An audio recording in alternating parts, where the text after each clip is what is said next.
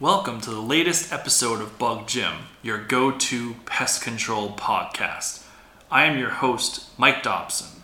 We will be speaking to Jim Byrne from Expert Pest Control about all things related to one of the most common pests out there, ants. Today's episode is part 1. With over 25 years of experience, Expert Pest Control has been the trusted local resource for ant pest control for the residents of Massachusetts, southern New Hampshire, and Maine. Both Jim and his expert pest control technicians have the experience and knowledge to answer the most important and commonly asked ant questions out there. So let's get to it. Here we go. Hi, Jim. Hi, how are you? How are you today? Welcome to Bug Jim. Yeah. Great name. I love it. Yes. Winter is over, we think. So what do we have to worry about ants this coming season? Well, we have already gotten calls for ants. Most of the calls that we get this early are pavement ants, which are the little teeny ones that people like to, they see them coming up through cracks of the driveway and things. They like to overwinter underneath the slab of the house because it doesn't freeze under there.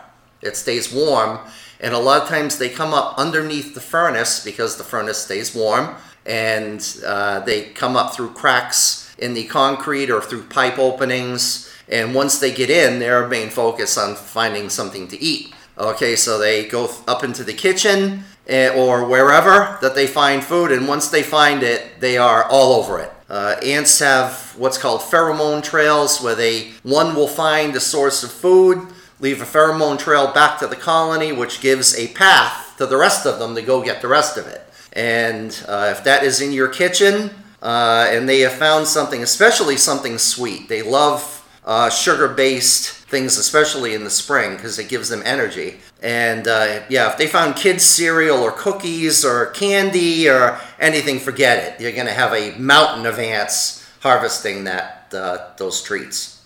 As far as carpenter ants, the bigger ones, we've gotten a few calls from those as well.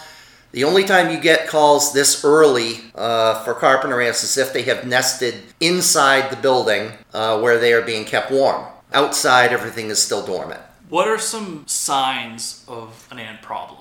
Well, the pavement ants, the little tiny ones, like I said, you'll see them covering a cookie or a piece of candy or something like that. You generally just see them. They're pretty small, but they're easily seen with the naked eye.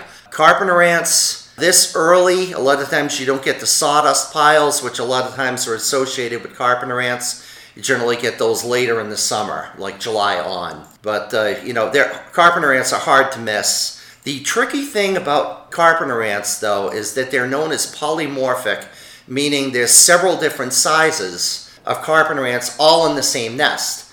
You will have five different sizes of ants all in the same colony. You have small, intermediate, major workers, which are like 1/4 of an inch, 3/8 of an inch, and 1/2 inch. And then you'll have two different size reproductives, the male being very small, wimpy looking, and then the female queen, which is like an inch long, enormous ant, which about the size of a wasp. But when you get those queens coming out by the dozens with wings, that tends to make the phone calls light up pretty quickly. We usually get a lot of those calls mid to late April, once spring has really arrived. We're getting 70-degree days like regularly. That's terrifying. What are the most common ants in New England? Is it just the carpenter ants and the pavement ants?